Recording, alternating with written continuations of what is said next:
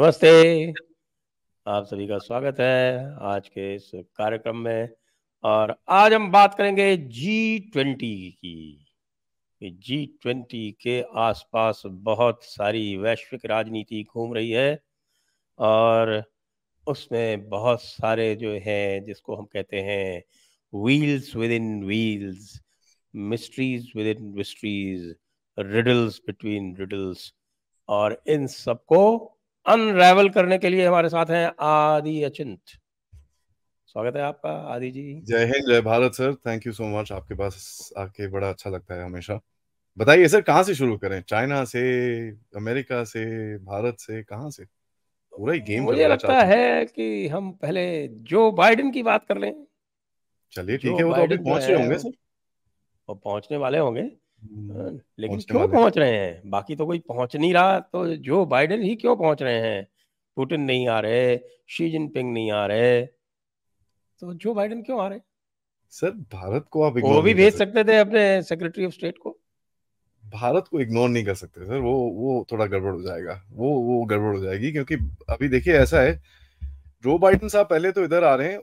मोदी साहब के साथ कल उनकी बायलैटरल मीटिंग है। ये चीज याद रहे सर, कल G20 स्टार्ट नहीं है, परसों है। 9 और 10 तारीख को है। ठीक है, तो ये चीज बड़ी इंटरेस्टिंग है, क्योंकि कल पूरा दिन जो बाइडेन साहब और मोदी साहब की बायलैटरल मीटिंग चलेगी। उसके अंदर ऑब्वियसली चाइना का एजेंडा तो सबसे आगे रहेगा ही रहेगा। ड्रोन्स का आई थिंक डील साइन होने वाली है, उसके बारे में भी काफी इंटिमेशंस आ रही हैं। और एक चीज हमको पता होनी चाहिए सर, कि जो भी मोदी साहब और बाइडेन साहब के साथ जो डील्स हुई थी जब मोदी साहब गए थे वहां पर, वो सारी यूएस कांग्रेस ने रेटिफाई कर दी है। सारी अप्रूव कर दी है वो। तो इंक्लूडिंग वो इंजन, ऑब्वियसली अब फाइटर इंजन क्या जो है, I think that's a big thing. क्या चाहिए सर? 2-3 चीजें हैं जहां मोदी साहब बात करेंगे जो बाइडेन से। चाइना तो है ही है। दूसरा है सर, आपका बांग्लादेश। अमेरिकन पीछे पड़े हुए हैं बांग्लादेश के शेख हसीना के, कि यार इसको हटाओ, क्योंकि वो थोड़ी सी बात नहीं सुनती किसी की, स्ट्रांग सी है। भारत बोल रहा है साहब ये मत करना यार, नहीं तो ये करोगे तो पूरा रीजन उड़ जाएगा ये। तो ये एक चीज एजेंडा में रहेगी। दूसरी चीज सर, जो बाइडेन इसके बाद जा रहे हैं वियतनाम। अब वो भी चाइना एंगल है उसके अंदर। आपके बड़े अच्छे रिलेशन है वियतनाम के साथ। तो आप कुछ कुछ वहां पर यू नो बोलते हैं ना, चार्ली विस्की सेटिंग कर रहे हैं भैया, आप जरा बातचीत कर लो यार आपस में। मोदी साहब अभी वापस आएंगे रात को। ठीक है। आसियान समिट से बड़ा successful summit without Xi Jinping, वहां पर तो बिल्कुल भी कोई मुलाकात नहीं, वहां भी कुछ नहीं। शी जिनपिंग वहां भी नहीं गए। क्या हो गया शी जिनपिंग को बेचारे को? चलो सर, पहले जो बाइडेन खत्म कर लेते हैं, उसके बाद शी जिनपिंग की तो पूरी स्टोरी है जो मेन स्ट्रीम मीडिया आपको बताएगी नहीं। मैं ऐसी ऐसी हम्म। चीजें आज आपको बताऊंगा शी जिनपिंग के बारे में जो आप कहीं पे पढ़ नहीं पाएंगे। तो जो बाइडेन का ये काफी इंटरेस्टिंग टाइम है सर। और बोल रहे हैं कि मोदी साहब के साथ शाम को डिनर शिनर का भी प्लान है उनका, 8 तारीख को शाम को। तो मेरे ख्याल से बाइडेन साहब आज रात को पहुंचेंगे, सोएंगे शोएंगे, कल सुबह अपनी मीटिंग वूटिंग करेंगे वहां पर अमेरिका के साथ। दोपहर के करीब में मोदी साहब के साथ काम शुरू होगा, और आई थिंक वो रात को डिनर शिनर तक जाएगा। तो काफी इंपॉर्टेंस जो बाइडेन को दी जा रही है, ये हमको दिख रहा है, क्योंकि आपको रेसिप्रोकेट करना है। आपको भी उन्होंने बड़े अच्छे से ट्रीट किया था। अब आपने पूछा शी जिनपिंग से, ये बड़ी इंटरेस्टिंग कहानी है, क्योंकि आप ब्रिक्स से देखे, जब हमने बात करी थी ब्रिक्स में, शी जिनपिंग थोड़ा सा सहमा हुआ सा, थोड़ा घबराया हुआ सा था। वो गया वापस चाइना। चाइना में बीजिंग नहीं गया सर, वो उरुमची जाके रुका, शिंगजांग में। वहां हम्म। जाके बोलता है कि स्पीच वीच दी अपने ट्रूप्स को उसने। एंड स्ट्रगल वर्ड, जो एक बड़ा इंपॉर्टेंट वर्ड है चाइना के अंदर सर, ये एक वर्ड उसने 28 बारी यूज करी है अपनी स्पीच में। 28 बारी। यार एक बारी, 2 बारी, 5 बारी, 6 बारी, ठीक है भाई। 28 times in 45 minutes. So that tells you कुछ तो गड़बड़ हो रही है। अब आपको पता था एक सबमरीन सी, मैंने पिछली बार बताया था ना, एक सबमरीन गायब हो गई इनकी। अब वो हम्म। डूबी है, क्या हुआ है क्या नहीं, कुछ पता नहीं है उसका। बट उसके जियो लोकेशन अभी आ गए हैं। ठीक है, it is 90 degrees north, 40 degrees east. उसका जियो लोकेशन वहां पर आ गया है। और इसका काफी कोऑर्डिनेट्स हैं, किसी को चाहिए तो मैं कभी आपको मैं भेज सकता हूँ, आप डाल दीजिएगा, इसके अंदर कोई प्रॉब्लम नहीं है। जियो लोकेशन आ गया है सब कुछ। एंड उसके चक्कर में जो चाइनीज मिलिट्री का चीफ जस्टिस होता है ना, एक मिलिट्री कोर्ट का चीफ जस्टिस 90 होता है डिग्री नॉर्थ मतलब क्या? आपके आर्कटिक्स सर, में? ये ईस्ट ईस्ट येलो सी का एक लोकेशन है। ये वहां पर गई है अंदर, and people have tracked it down. उसका जियो लोकेशन आ गया है, कमांडर का नाम आ गया है, क्रू का नाम आ गया है। फनी थिंग कि इसके चक्कर में सबसे इंटरेस्टिंग चीज जो हुई है सर, कि जो चाइना का, ये मैं बता रहा था, आर्मी का कोर्ट का जो चीफ जस्टिस है सर, उसको आउट कर दिया है, गायब। एंड इसी चक्कर में पिछली बार हमने बात करी थी कि रॉकेट फोर्स वाले लोग निकले थे, काफी सारे बंदे गायब करे थे इसने, 4 बंदे जनरल्स उड़ा दिए थे। एक स्ट्रेटेजिक सपोर्ट फोर्स, उनकी जो मेन बैकबोन टाइप फोर्स है, उसका एक जनरल उड़ा दिया। अभी सुनने में आ रहा है संजय जी कि जो इनका डिफेंस मिनिस्टर है ना, उसके ऊपर भी इन्वेस्टिगेशन हो रही है। तो ये शी जिनपिंग किसको छोड़ेगा मुझे पता नहीं सर। आपने फॉरेन मिनिस्टर उड़ा दिया, 4-6 जनरल उड़ा दिए, अभी आप डिफेंस मिनिस्टर के पीछे पड़े हो, आपने उसके बाद कोर्ट के बंदे को उड़ा दिया। हो क्या रहा है, ये करने की क्या कोशिश कर रहा है sir? What is he feeling? अब मैं बताता हूँ, एक मीटिंग हुई थी सर, हमेशा ना हर साल एक मीटिंग होती है, उसका नाम होता है बेदाहे मीटिंग। बेदाहे एक छोटा सा रिजॉर्ट टाउन है सर, बीजिंग से करीब 100-150 किलोमीटर दूर है। बीच साइड लोकेशन है, बड़ी अमेजिंग सी लोकेशन है। यहाँ पर ना ये सारे इकट्ठे होते हैं, एल्डर शेल्डर सारे आके ना इकट्ठे होंगे, वो बोले यहाँ चल थोड़ी बातें शातें कर लेते हैं, क्या हो रहा है दुनिया में, हम क्या कर रहे हैं, हमारी इकोनॉमी क्या है, ये वो ऑल दैट। और ये एक क्लोज डोर मीटिंग है, यहाँ पर थोड़ी सी चिल्लम चिल्ली भी होती है आपस में, जो जो उनको सेटल पिटल करने होते हैं कर लेते हैं। अब बात जो आई है बाहर सर इज वेरी सिंपल, कि एक साहब हैं जो वाइस प्रेसिडेंट होते थे, जेंग चिंग कॉन्ग, अब मेरे ये को तो साहब। सारे नाम एक जैसे लगते हैं। हाँ, अब थोड़े मैं याद करनी शुरू हो गया हूँ सर। ये साहब ने एक छोटी सी मीटिंग करी बीजिंग में, बिफोर गोइंग देयर, वहां पर बेदा है जाने से पहले एक मीटिंग करी अपने बंदों के साथ। वहां पर उसने बड़ा गुस्सा करा कि साहब ये गधा है, शी जिनपिंग ने बर्बाद कर दिया है हमको। एंड अपने बंदों को बोला गया कि आप वो मीटिंग में जाएंगे और ये शी जिनपिंग को मुंह पे बोलेंगे। And that was done. Xi Jinping साहब इतना गुस्सा हुआ, इतना गुस्सा हुआ, उसके मुंह से लिटिल ट्रांसलेशन निकला है, am I to blame, there were 4 leaders before me, I am just cleaning up the mess. मतलब मेरे पे सारा कुछ डाल रहे हो आप लोग, मेरे से तो पहले 4-5 लीडर थे, उनको क्यों नहीं कुछ बोलते? मैं तो ये जो कचरा किया हुआ है वो साफ कर रहा हूं। उसके ऊपर इस टाइम पे काफी प्रेशर आ रहा है सर। प्रेशर किस लिए आ रहा है? इकोनॉमी डाउन है, लेकिन वो तो all stability in down all है। है ना, उसके सामने तो कोई बोल नहीं सकता, वो तो हिटलर है वहां नहीं, का। ऐसी बात नहीं है सर, दरवाजे बंद होते हैं तो वहां पर भी गड़बड़ें होती हैं। ठीक है। अभी लास्ट ईयर याद है सर, एक कू कू चला था, ओ चाइना में कू हो गया, शी हाँ जिनपिंग को हाँ हटा हाँ दिया। हाँ हाँ हाँ हाँ। कुछ लोगों ने बड़े क्लियरली बोला था सर कि वो तो यार, वो तो कोविड रूल्स के चक्कर में वो तो 14 डेज क्वारंटाइन में चले गया था। ठीक है। शी जिनपिंग जो है ना सर, चाइनीज मिलिट्री का अब चेयरमैन ऑफ ऑल थिंग्स है सर, हर चीज का चेयरमैन शी जिनपिंग है। हम्म। तो एक उनकी सेंट्रल मिलिट्री कमीशन होता है sir, which controls the military. उसकी बड़ी एक इंपॉर्टेंट मीटिंग हुई, शी जिनपिंग नहीं था वहां पर। यार तू अगर क्वारंटीन में है, जैसे आप और हम बात कर रहे हैं सर, आप जयपुर में बैठे हो, मैं कहीं और बैठा हूं, मैं 1000-2000 किलोमीटर दूर बैठा हूं आपके, हम भी ऑनलाइन बैठ के बात कर रहे हैं, वो क्यों नहीं आया online? And this was a big question at that time. तो कुछ तो गड़बड़ है सर, थिंग्स आर नॉट, बोलते हैं ना, शी जिनपिंग के साथ में चल नहीं रहा है। सबसे इंटरेस्टिंग चीज जो आई है सर, कि एक लॉ निकाला है आज चाइना ने। ठीक है। अब ये देखिए सर, पैरानोया बोलते हैं इसको। पैरानोया मतलब लॉ में क्या निकाला है कि साहब आप ऐसे कोई कपड़े पहन नहीं सकते जिससे चाइना को ऑफेंस फील होगा। कपड़े, कपड़े चाइना को सर। किसी कपड़े से भी ऑफेंस होता है? अब बोलिए सर, क्या बोलूं मैं उसके बारे में? ठीक है। जैसे? अब किस लोग तरह का कपड़ा? लोग बोलेंगे यार ये तू बकवास कर रहा है, मैं बता देता हूं, आप रिसर्च कर लीजिएगा। इसका नाम है public security and administration law, article 34। ठीक है जी। ये आज इन्होंने निकाला है कि साहब ऐसा है, आप कपड़े भी ठीक ये ना पहने, और सबसे इंपॉर्टेंट चीज बोलिए कि जापानीज कपड़े ना पहने आप।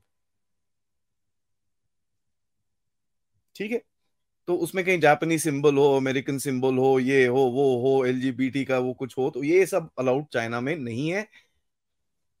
$500 का फाइन है और 15 से 20 दिन जेल में जा सकते हो। अब वो देखिए, एक बार अंदर डालेंगे तो फिर बंदे का क्या हालत करेंगे वो तो अलग चीज है।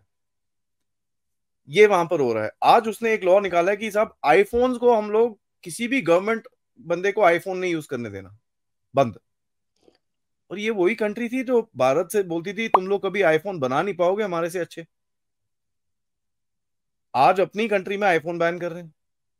इतना क्या हो रहा है सर वहां पर, ये थोड़ा देखना पड़ेगा। एक बहुत बड़ा इंसिडेंट हुआ है सर। हम्म। बहुत बड़ा इंसिडेंट ये हुआ है सर, एक रेडियो एक्टिव लीक हुआ है इन अ प्लेस को इन नई मंगोलिया, जो इनर मंगोलिया बोलते हैं ना सर, ऊपर नॉर्थ में। हम्म। वहां पर एक कोल माइन थी। कोल माइन के साथ में थोड़ा यूरेनियम डिस्कवर हुआ था सर 2013 में। अब वहां पर दो तीन वर्कर सर्कर काम कर रहे थे। वहां हो गया कुछ एक्सप्लोजन एक्सप्लोजन, कुछ कुछ वहां पर गड़बड़ हुई है, एंड वो यूरेनियम निकल गया। रेडियो एक्टिविटी का, पीएलए की जो फोर्सेस हैं जो रेडियो एक्टिविटी को फाइट करती हैं सर, वो इस टाइम पे नई मंगोलिया के अंदर काम कर रही हैं। और ये स्प्रेड हुआ क्या, ये गया बादलों में, गया बादल इधर उधर आए, बीजिंग तक में बारिश हुई है और लोगों को रेस्पिरेटरी सिम्टम्स आ रहे हैं। आज जो फोटोग्राफ्स मेरे पास आ रही हैं सर, मेरे सोर्सेज की तरफ से, लोग वही कोविड की तरह मास्क पहन के, पूरा फेस स्वोलन अप, मास्क पहन के घूम रहे हैं वहां पर। This is what is happening in China. जो दूसरा बड़ा इंसिडेंट हुआ है कि सर फ्लडिंग हुई थी वहां पर। नॉट, हाँ, शी वो तो जिनपिंग बहुत अपनी एक जबरदस्त हुई सिटी थी। बना रहा है। बहुत जबरदस्त हुई थी सर। अपना ना एक कैपिटल सिटी बना रहा है, एक मेरा सिटी बना रहा है वो। उसका नाम है सियोंग। ना सियोंग की तरफ से पानी आ रहा था। वहां सियोंग के आसपास जो रेजर्वॉयर्स थे वो बड़े भर रहे थे। लोगों ने देखा यार ये हो गया तो शी जिनपिंग तो मार देगा हमको। तो प्राइम मिनिस्टर साहब ने फोन करने की कोशिश करी। शी जिनपिंग कहीं बिजी बिजी था, क्या था पता नहीं। उसने एक ऑर्डर दे दिया कि साहब इसको ना, वहां पर साउथ में एक प्रोविंस है हुबई, उस तरफ डाइवर्ट कर दो पानी। हुबई गया भय, कमर तक पानी आ गया सर। और रिपोर्ट्स कह रही हैं कि पीएलए की 82nd डिवीजन वहां पर जो बैठी हुई है, उसका 50 to 70% equipment is gone. Gone मतलब खत्म। टू अ पॉइंट जब बीजिंग में फ्लड आया सर, इनको बोला कि भैया वहां पर जाके हेल्प करो, ने बोला पागल हो गया, हम खुद पानी में, हम नहीं जा रहे वहां पर। The point that I am trying to drive at sir, जो मैं बोलने की कोशिश कर रहा हूँ, शी जिनपिंग का जो बेस है आज, वो थोड़ा हिला हुआ है। और वो हिस्ट्री में देखता है सर। सोवियत यूनियन में जब गोर्बाचोव बाहर गया था छुट्टी पे, वापस आया तो उसको अरेस्ट कर लिया था। निकिता क्रुश्चोव एक फॉरेन विजिट पे गया था, वापस आया, वो दोबारा प्रेसिडेंट बना नहीं। इसको है वो डर कि मैं गया बाहर और मेरे को वापस नहीं आने देना इन्होंने। This is a problem. तो ये एक चीज नहीं है सर, ये कंबाइंड चीज है जो शी जिनपिंग की गेम गेम चल रही है। और ये भारत के लिए तो सबसे बेस्ट चीज है। लोग बोल रहे हैं ओहो वो शी जिनपिंग आया नहीं भारत के लिए तो ये बड़ा खराब। कैसे खराब है यार? एक सिरदर्दी खत्म है। कौन सा वो बॉर्डर से हट जाएगा तो आपका दोस्ती, वो दोस्ती यारी अमन की आशा शुरू हो जाएगी ना वहां पर? कुछ नहीं है ऐसा। Nothing of the sort. आपकी जो दुश्मनी है वो तो चलेगी ना, दुश्मनी थोड़ी खत्म हो जाएगी आपकी। सो आया नहीं आया हमको क्या फर्क पड़ता है, हम अपना काम करेंगे। So this is what is happening as far as Xi Jinping is concern sir. ये बड़ी इंटरेस्टिंग सी स्टोरी है और ये धीरे धीरे ना बाहर निकल रही है। He is under a lot of pressure इस टाइम पे। इसीलिए आसियान में नहीं गया। सर इसीलिए मैं आपको ये भी बता रहा हूँ, नवंबर में वो एक कोई इकोनॉमिक मीट है सैन फ्रांसिस्को में, ये उसके लिए भी नहीं जाएगा।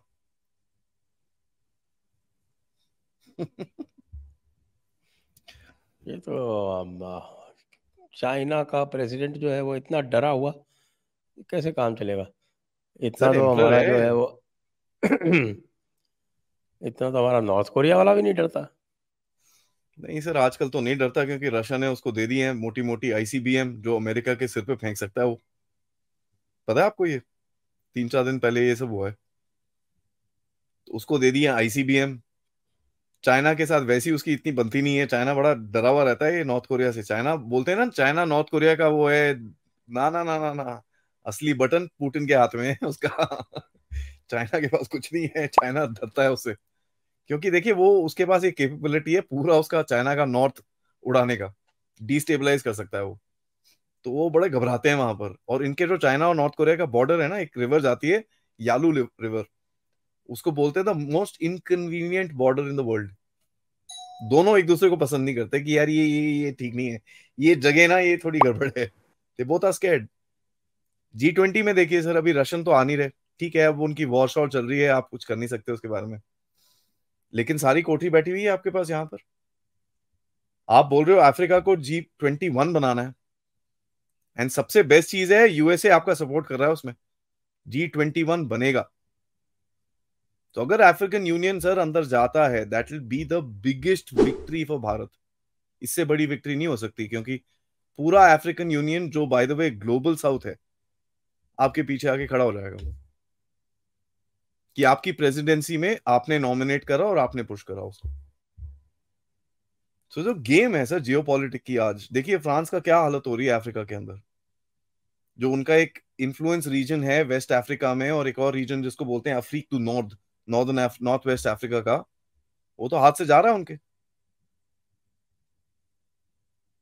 तो अगर आप कहीं पे कुछ अपना इन्फ्लुएंस ला सकते हो, मैं लीडरशिप की बात नहीं कर रहा, that will be a big big victory as far as हमारी पोजीशन इज कंसर्न्ड।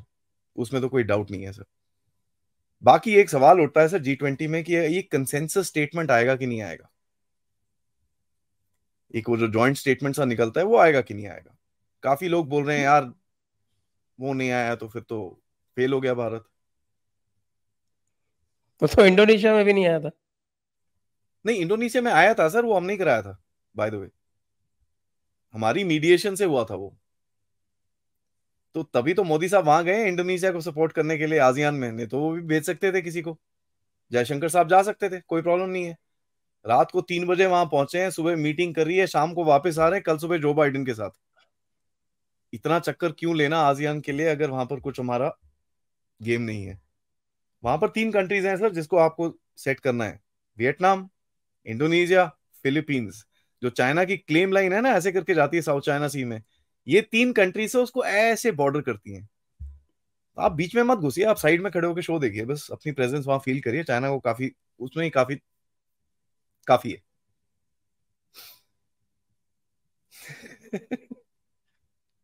एक जमाना था कि जब इस तरह की मीटिंग्स होती थी या आपके डायलॉग्स होते थे, तो उसमें इंडिया को कोई इम्पोर्टेंस नहीं दी जाती थी। आपको ध्यान होगा, not very long ago, only about 5 years ago। हाँ जी, एब्सोल्युटली सर। सर देखिए ऐसा है, एक एक चीज बोलनी चाहिए, आई मीन बहुत लोग ना हमारे देश में उतावले हो जाते हैं सर। आज भी लोग बोल रहे हैं हमको पूरी इंपॉर्टेंस नहीं मिल रही, ये है वो है। देखो यार, चीजें बिल्ड होने में टाइम लगती हैं। आपने इतना टाइम से अपना एक इकोनॉमिक स्ट्रेंथ बनाया, covid as an opportunity use करा सर, ये तो क्लियर है बात, कि आपने एक अपॉर्चुनिटी दिखाई लोगों को, कि आपके रिस्पेक्ट बनी, लोग आपसे डायरेक्टली बात करना शुरू हो गए। उसके बाद जब आपने ग्लोबल साउथ की बात करनी शुरू करी, 125 कंट्रीज आपके पास आके बैठ गई सीधा, हाँ जी। ये एक गेम चेंजर था सर, और इसने वेस्ट का आंखें उठाई कि ये क्या हुआ, ये भारत का इतना स्टेचर कहां से आ गया। क्योंकि आपने जो वैक्सीन डिप्लोमेसी के टाइम पे आपने कॉन्टैक्ट्स बनाए, उसको आपने यूज करके ग्लोबल साउथ का डाला। तो आपका अभी जो मिशन स्टेटमेंट है सर, जो मेन पॉइंट है, फोकस ऑन ग्लोबल साउथ। आप तो बड़ा क्लियरली बोलते हो कि साहब G20 का सबसे बड़ा जो जो पॉइंट है is the focus on global south, उसके आगे हमको बात नहीं करनी है, that is the main thing, और अफ्रीका उसके अंदर आता है। तो आप अपना एजेंडा पुश कर रहे हैं। दूसरा चीज है, ये जॉइंट कम्युनिके के बारे में बात करते हैं। देखिए आज का जो भारत का नैरेटिव है, जो करेक्ट नैरेटिव है, हम लोग क्या बोल रहे हैं, G20 कोई जियो पॉलिटिकल एरिना नहीं है, ये यूनाइटेड नेशन नहीं है कि आप यहां पर अपने झगड़े झगड़े सॉर्ट आउट करो। This is not the place. तो यूरोपियन यूनियन में किसी ने कमेंट्री दी थी, और जयशंकर साहब ने बड़ा क्लियर जवाब दिया उनको, कि साहब ये जगह नहीं है आपकी रशिया यूक्रेन के चक्रों को सॉर्ट आउट करने की। ये इस फोरम का चार्टर है इकोनॉमिक डेवलपमेंट, आपको उसके बारे में बात करनी है, आइए बात करते हैं। तो हमारी तरफ से ये एफर्ट रहेगा कि ये जो जियोपॉलिटिकल इश्यूज हैं इसको थोड़ा सा पीछे रखें। हैविंग सेड दैट, हमारे को उसमें कोई होगा नहीं कि अगर चाइना अगर एजेंडा पे आता है तो हम वी विल स्टे क्वाइट। तो रशिया आपकी तरफ एक तरफ से देखेगा कि यार आप किस तरह से समिट को बैलेंस कर सकते हैं। आपको याद होगा रशिया प्रेसिडेंट और मोदी साहब के बीच में भी थोड़ी बात हुई थी, और रशियन और यस चाइनीज भी यस। बड़े खुश नहीं है आपस में कि भैया ये है वो है, कुछ नहीं है। वो चाइनीज ने जो मैप निकाला उसमें रशियन टेरिटरी भी ले रखी है। रशियन बेचारे कुछ बोले नहीं इस टाइम पे, ठीक है तू नहीं, आ बाद गया में ना कल देखो। उसका, रशिया का भी हाँ, स्टेटमेंट आ गया। बट बड़ा सॉफ्ट सर, बड़ा सॉफ्ट स्टेटमेंट आया। आपने सबसे पहले रिजेक्ट करा था सर, लेकिन आपके पीछे आपने तो मलेशिया। एब्सर्ड बोल दिया था उसको। सर आज तक मलेशिया मुंह नहीं खोलता था अपना, पता है आपको? Malaysia would never open their mouth. 9 countries have now rejected it. And ASEAN central office से भी एक लाइनर आ गया है कि साहब we will not appreciate this happening again. बड़ा क्वाइट सा प्यार सा स्टेटमेंट है। अब देखिए वो जॉइंट में ना थोड़ा सा आराम से देते हैं, बट सब कंट्रीज ने ओपनली रिजेक्ट करा है उसको। तो आप जब आसियान में घुसे सर G20 से पहले, देखिए ASEAN countries they know G20 हो रहा है यहां पर। तो आप ऑलरेडी एक एक एक स्टेप अप करके घुसे हो। आपने लीड लिया चाइना को हटाने के लिए, वहां से बोला कि साहब हम आपकी बात ये ठीक नहीं है, please stop doing this nonsense. आप तो एक सर देखिए, अगर ये जितना शी जिनपिंग बैक फुट पे जाएगा ना, आपको उतना फ्रंट फुट पे आना है। There is just no question about it. उसने अपने गड्ढे अपना गड्ढा अपना जेसीबी लाके अपने घर के आगे गड्ढा खोद रहा है, मैं क्यों उसको बोलूं जाके आगे? लगे रहे यार, खोदते रहे, थोड़ा साइड से भी और खोद। अगर आप हमारे से दुश्मनी नहीं करते तो हम आपके हेल्प करते। आप उल्टे काम करते हो हमारे साथ, तो ठीक है चलो फिर। कई बार तो ऐसा लगता है कि चाइना जो है अब माइंड गेम खेलते खेलते, अगर कोई इसको वॉर लड़ना भी है तो ये केवल वीडियो गेम्स पर वॉर लड़ सकता है। अभी लगता नहीं कि ये बूट्स ऑन द ग्राउंड की कैपेबिलिटी भी रही है इसके पास। सर कौन से माइंड गेम की बात कर रहे हैं? आई मीन सॉरी, मैं जरा थोड़ा सा अब्रप्ट सा सवाल पूछ वो रहा हूँ आपसे। यही माइंड गेम्स है। कौन सा mind game sir? Cartographic aggression is a चलिए माइंड गेम। इसको भी थोड़ा सा एनालाइज कई कर नई लेते हैं नई सर। नई क्लेम्स लगाना, कोई क्लेम लाइन बढ़ा देना, कोई यही करते रहे ये पिछले 70 साल से। चलिए ठीक है सर, 2017 में ये डोकलाम करके गए मोदी साहब ने। Before meeting Xi Jinping statement दिया था। ये लोग हमारे लोग भूल जाते हैं कि साहब ये सब चलेगा नहीं है, ये एक्सपेंशनिस्ट मोड आपका चलेगा नहीं। ये शी जिनपिंग के लैंड होने से पहले बोला था। डोकलाम आपने पीछे भगाया इनको, उसके बाद फिर आए आपके पास ये 2020 में। लोग तो बोलते हैं वो टेरिटरी ले गया, ये ले गया, वो ले गया। अरे यार मेरे को ये बता दो, इसकी हालत इतनी खराब है, वो अपने घर से बाहर निकलने से पहले 10 बार सोचता। अगर वो आपकी टेरिटरी लेके बैठा है तो वो भंगड़ा क्यों नहीं डाल रहा रेड स्क्वायर में, सॉरी बीजिंग में? उसको तो बड़ा खुश होना चाहिए ना यार। वो हो नहीं रहा उससे। फिंगर 4 पे आके अपना मैप बनाया था, अपना फ्लैग बनाया था, ये लिखा था वहां पर, वो लिखा था, टेंट बनाए थे, परमानेंट स्ट्रक्चर बना दिया था, ये सब कर दिया था। किसको तोड़ना पड़ा? वो हमको अपने आप तोड़ के पीछे हटाना। वो तो हारा कौन? मैं तो ये बड़ा खुले में बोलता हूँ सर, अगर आज वो बोले भी ना कि साहब इसको सॉर्ट आउट करना है, आप बोले ना ना जी हम तो ना वो 1967 में ना आप 3 इंच अंदर आए थे, आप पहले उधर भी बात करो। इस टाइम पे ही इज अपसेट, उसको उसको समझ नहीं आ रहा आपको हैंडल कैसे करे। अब वो आप भी एक्सरसाइज बोलते हो, भैया आपने एयरफोर्स की एक्सरसाइज करी, उसने पाकिस्तान को फोन करा, ओए जल्दी ओए जहाज लेके आ, हम भी करते हैं एक्सरसाइज। आपने अनाउंस करी 2 दिन के बाद उसे चाइनीज जहाज पाकिस्तान में एक्सरसाइज कर रहे हो। तो सर प्रोएक्टिव कौन है, रिएक्टिव कौन है, कौन से माइंड गेम में? मेरे को सर अभी ये रीसेंट हिस्ट्री में, रीसेंट 5-7 साल में एक बार ही बता दीजिए कि चाइनीज ने कोई गेम खेला हो हमारे साथ और उसमें चाइनीज को फायदा हुआ हो। गेम इन्होंने खेला है, फायदा हमको हुआ है। ये वही है जॉर्ज सोरोस टाइप, फिर से मारा, मार्केट नीचे आने की वजह 5% ऊपर चढ़ के बैठी है। तो ये इनका ये माइंड गेम्स है सर, ये माइंड गेम्स में ही रहते हैं, क्योंकि इनका इनका ना लॉजिक से और ग्राउंड रियलिटी से कोई नाता नहीं है। कोई नाता नहीं है ना। आप कभी सुनो चलिए, एक सोचो यार ये क्या बोल रहा है। इसके साथ साथ एक बात और देखें कि ये जो ग्लोबल डीप स्टेट है, जी। इसने चंद्रयान और हमारे जो आदित्य वाले जो एक्सपेडिशन है, खास तौर से जो चंद्रयान की लैंडिंग हुई है, तो ये जो ग्लोबल डीप स्टेट के जो मीडिया पार्टनर्स हैं, उन्होंने इतनी प्रोमिनेंस क्यों दी इसको? नॉर्मली तो ये इसको बिल्कुल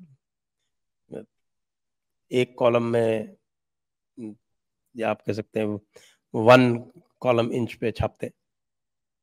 देखिए सर, ऐसा है, उसके पास ऑप्शन क्या बचा है मेरे को बता दीजिए। There is just no option left. आपके पास आके खड़े हुए हैं, बोल रहे हैं भाई पैसे पैसे लगाने दो यार हमको यहाँ पर। चाइना में गए थे, बेवकूफी हो गई हमारे से।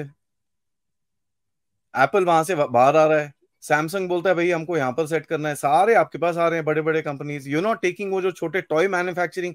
भारत में बोलते हैं ना, वो 100 कंपनी चाइना से निकली, 70 गई वियतनाम, 20 गई उधर पे, आपके पास सिर्फ 2 आई। अरे भाई साहब, जो 70 वियतनाम गई हैं उनका टोटल जो प्रोडक्टिविटी है, जो टोटल कैपिटल है, उसको कंपेयर करो, और आपका जो एप्पल जो यहाँ पर आया है उसको कंपेयर करिए।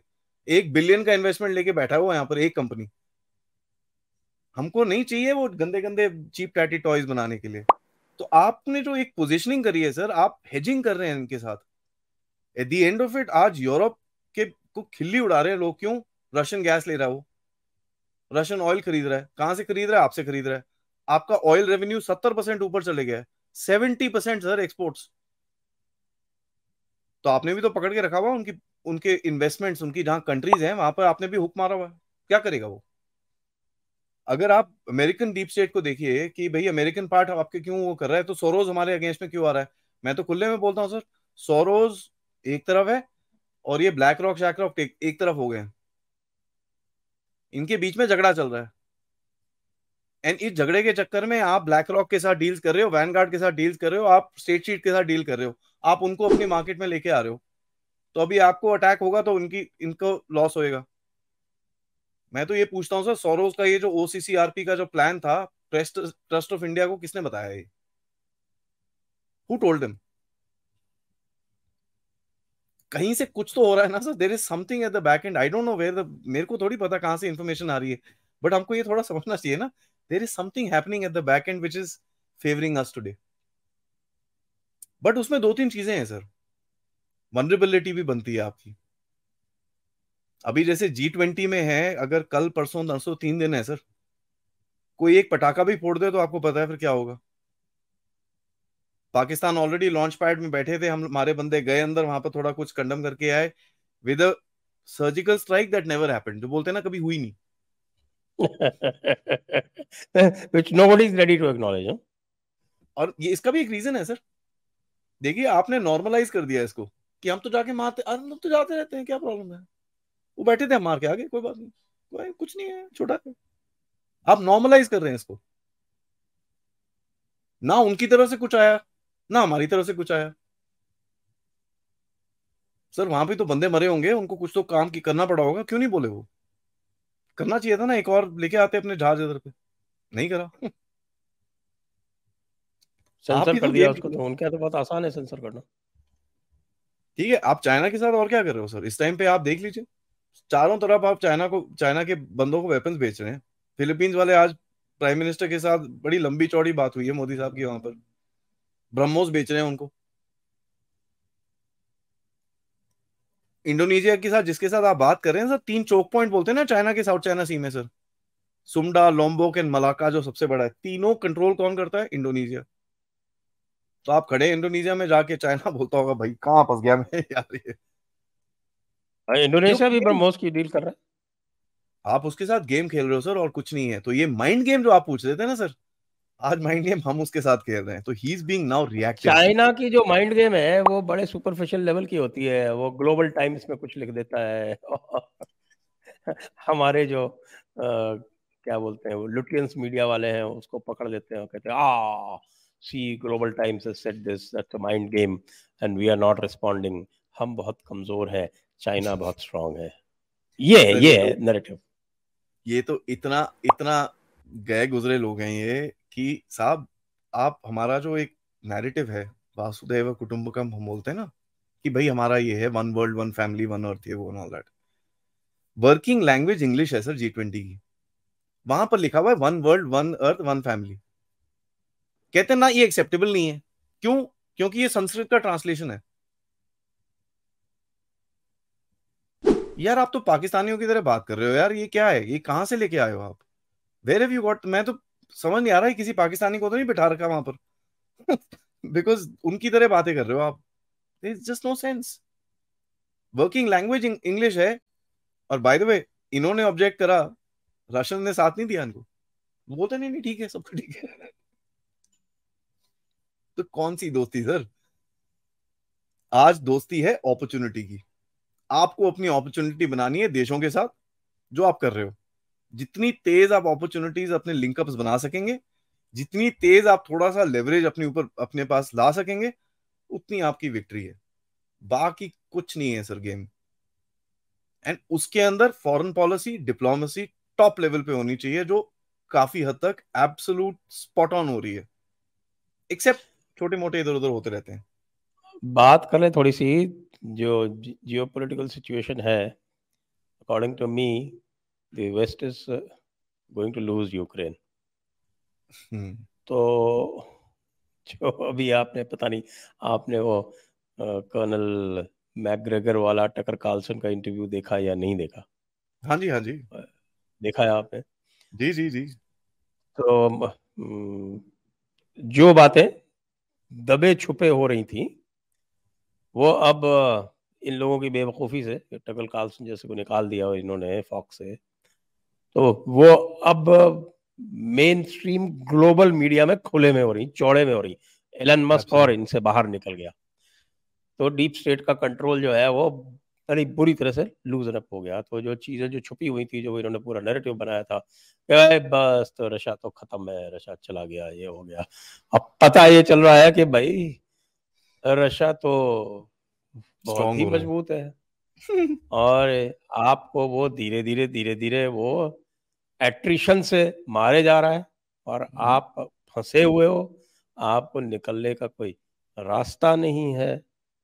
तो फिर अब आप क्या करोगे इस G20 में?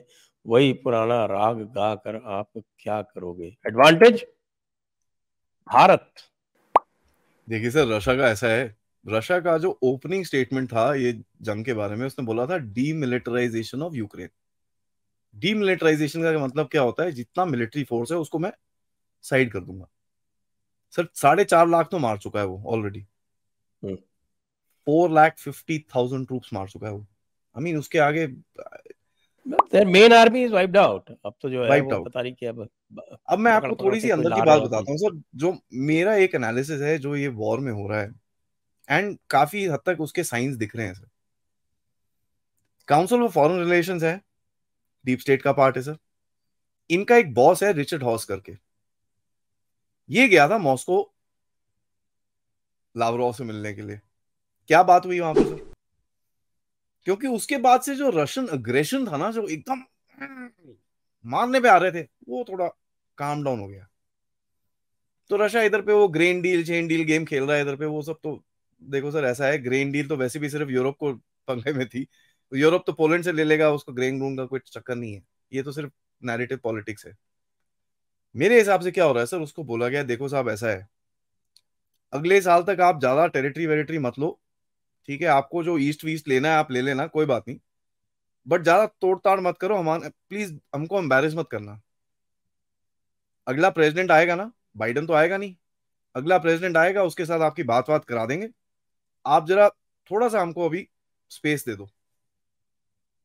मेरे को और कोई रीजन दिखता नहीं है सर, पुतिन के पास इस टाइम पे 5 लाख फोर्सेस रेडी हैं, ये इतना धीरे धीरे क्यों चल रहा है? ये तो कल सुबह जीत सकता है, दम दम दम फिनिश्ड, बचा ही कुछ नहीं है यूक्रेन में। बट ये क्यों स्लो चल रहे हैं?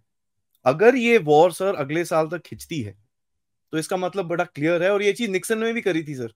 नॉर्थ कोरिया के साथ निक्सन ने भी यही चीज बात करी थी कि साहब मेरे को री इलेक्ट होने दो, उसके बाद मैं तेरा आपको सेट वेट कर दूंगा, डोंट वरी। जो एंड में चीज हुई वो तो अलग ही थी, बट ऐसा कुछ दिख रहा है, ये बैक एंड कुछ गेम हो रही है। और उसमें इनका क्या फायदा होगा सर? ये रशिया को बोलेंगे देखो ऐसा है साहब, हमारा अभी अगला टारगेट है चाइना, जिसकी तरफ आपको दिख ही रहा है वो आ रहे हैं अभी। आपको पता है ताइवान से सर 200 किलोमीटर दूर एक बेस बना लिया है यूएसए ने, 200 किलोमीटर दूर। बताने आइलैंड करके है फिलीपींस में सर, वहां बेस बना के बैठ गए हैं ये। 200 किलोमीटर क्या सर? आपको पता है ताइवान से चाइना इज 180 किलोमीटर। तो अगर चाइना इधर आ सकता है तो यूएस भी उधर जा सकता है। There is a very clear message being sent to China, और उसको रशियन प्रेसिडेंट से ये बात करी करी जानी, मेरे हिसाब से दे शुड डू दिस। उससे बात करो, देखिए टेरिटरी शेरिटरी ठीक है, यूक्रेन को हम न्यूट्रल प्यूट्रल कर देंगे, जो करना है कर देंगे, यूक्रेन वैसे भी हमारा कोई रिश्ता ना था है नहीं। आप जब हम चाइना के अगेंस्ट में जाएंगे, आप जरा थोड़ा साइड पे खड़े हो जाना। आप हेल्प करना उसको, ठीक है, मुझे पता आप करोगे, लेकिन इतनी मत करना कि वो हमारे को थ्रेट बन सके। देखिए सर, ये होती है वाइड पोजिशनिंग, क्योंकि रशियंस को ये भी पता है कि आज अगर अमेरिका यूक्रेन को ठंडा कर सकता है तो यूक्रेन को गर्म वापस अमेरिका कर ही सकता है। तो आपने उसको एक हुक डाल दिया उसके घर के दरवाजे के बाहर। Door step war policy sir. आप जितनी मेन पावर्स हैं सर, आप देख लीजिए, उनके घर के बाहर एक जंग है। रशिया यूक्रेन, भारत कहाँ है sir? Pakistan, China, Taiwan, Japan जो एक बड़ी फोर्स बन सकता है, साउथ कोरिया से उसके पंगे हैं, नॉर्थ कोरिया से उसके पंगे हैं। आज जापान की इतनी कैपेबिलिटी है सर, एक हफ्ते में न्यूक्लियर हो सकता है वो। सऊदी अरेबिया, ईरान, हर जगह पे जो एक ग्लोबल पावर बन सकता है मुल्क, उसको थोड़ा सा कंट्रोल में रखने के लिए एक डोर स्टेप के ऊपर वॉर रखा रखी है। तो ये अगर रशियन की वॉर ये लोग ठंडी कर सकते हैं तो गर्म भी कर सकते हैं। तो रशियंस को ये समझ आएगा कि चलो ठीक है, वैसे भी रशियन फ्यूचर है सर वेस्ट में। आज वो टर्की में बोलता है मैं गैस हब बनाऊंगा। टर्की में गैस हब क्यों बनाएगा? क्योंकि गैस वापस यूरोप को ही बेचेगा वो। उसका लॉन्ग टर्म प्लान फिर भी यूरोप का है। इतना सब कुछ हो रहा है फिर भी बोलता है मैं यूरोप को ही बेचूंगा। तो आप बोल लीजिए क्या हो रहा है। This war is about a global reset sir. और ये ग्लोबल रीसेट हो रहा है। अमेरिका ने एक चीज समझी है कि हम पूरे दुनिया की पुलिसमैन नहीं बन सकते अब, इतनी कैपेसिटी हमारे पास नहीं है।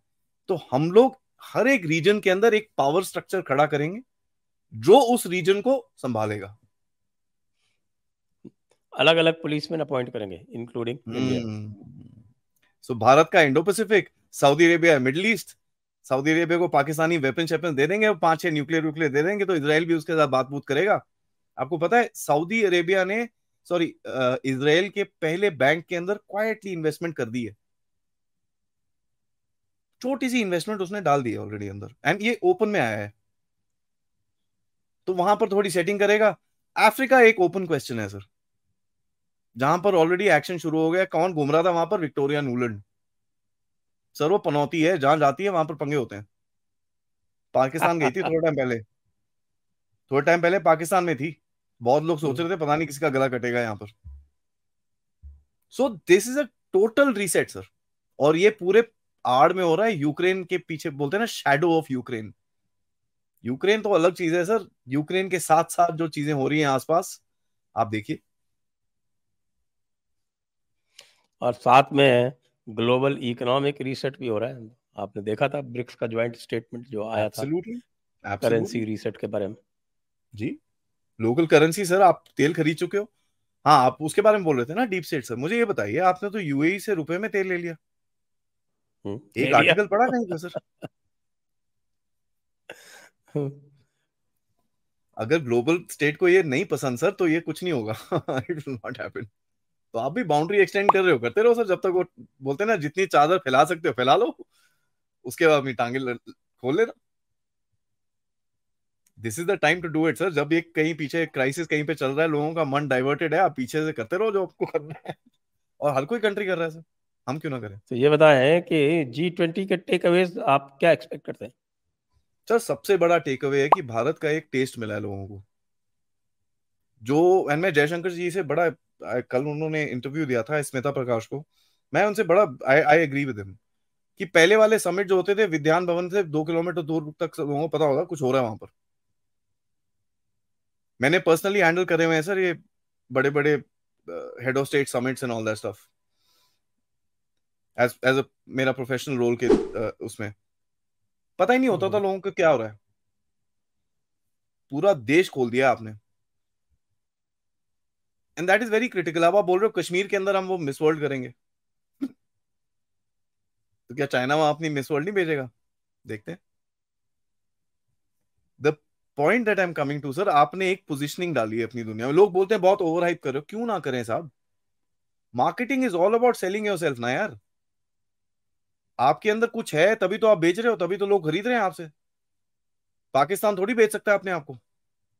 चाइना क्या बेचेगा अपने आप को भाई? 8% उसका एक्सपोर्ट ड्रॉप होगी ये महीने में, फिर भी क्या बेचेगा वो अपने आप को? आपके पास कुछ है तभी तो आप बेच रहे हो, एंड लोग खरीद रहे हैं। प्रॉब्लम क्या है उसके अंदर? That is the biggest take away. Bharat को आप एक पोजीशन में, आपने एक ग्लोबल पोजीशन में लाके खड़ा कर दिया। उसके आगे काम बहुत है सर, ये तो बोलते हैं ना स्टार्ट है। दूसरा है सर कि जो हेजिंग बेट्स है, आप देख लीजिए। आप सवाल आपने सबसे पहले पूछा था कि बाइडेन साहब क्या कर रहे हैं यहाँ पर, एक दिन एक्स्ट्रा क्यों है? आप ये देख लीजिए।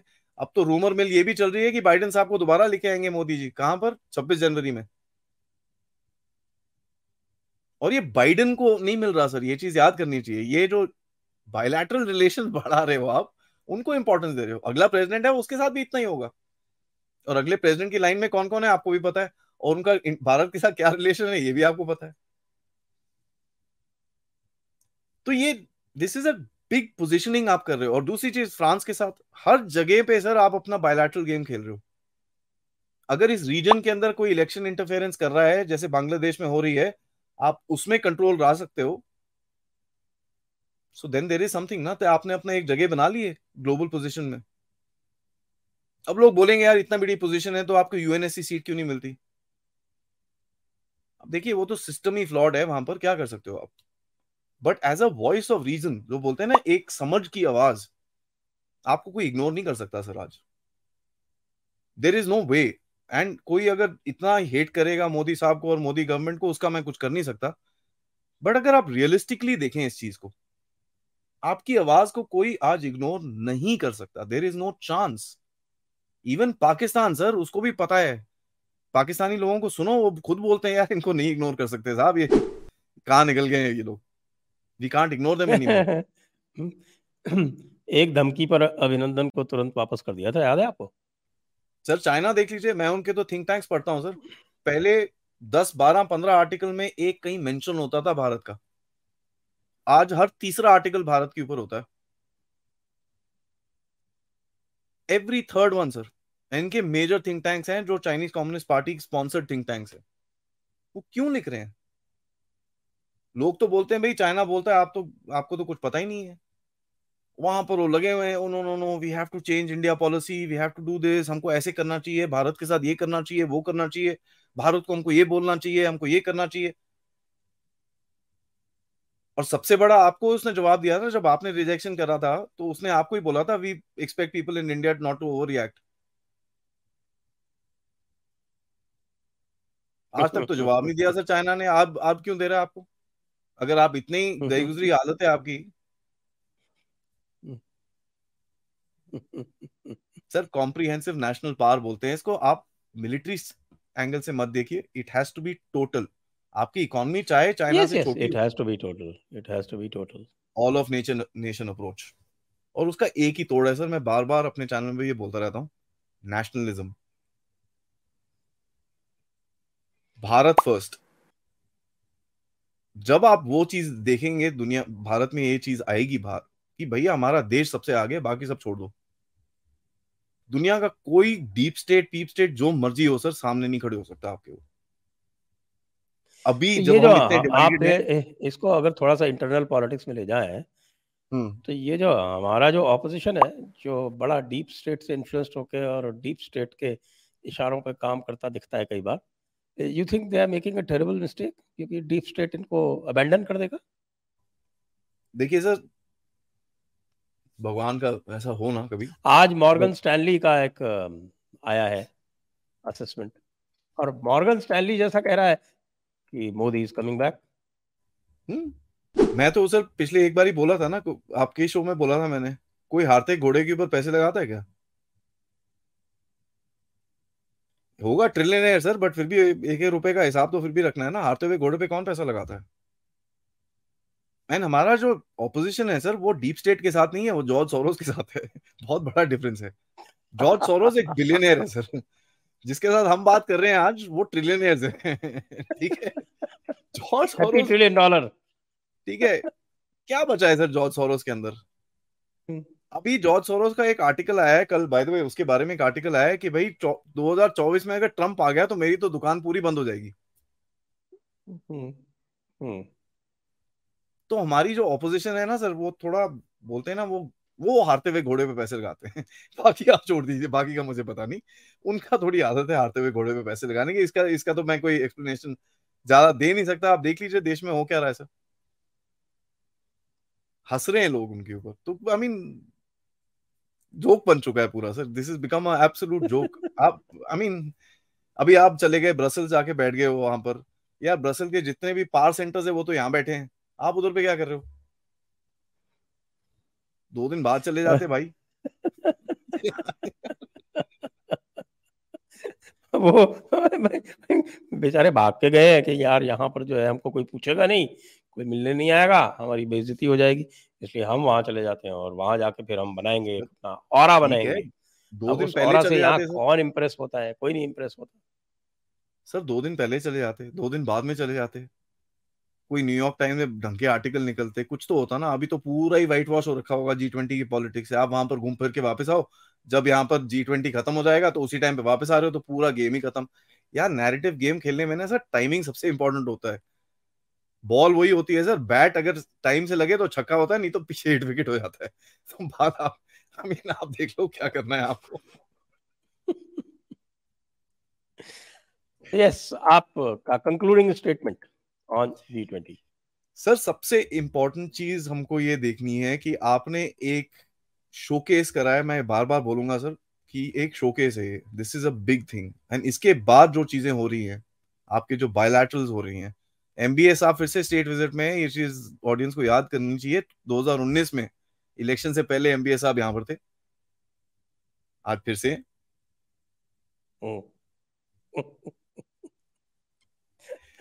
कंक्लूडिंग स्टेटमेंट ये है कि सर जॉइंट स्टेटमेंट निकले ना निकले, आपने जो करना था वो आप कर चुके हो।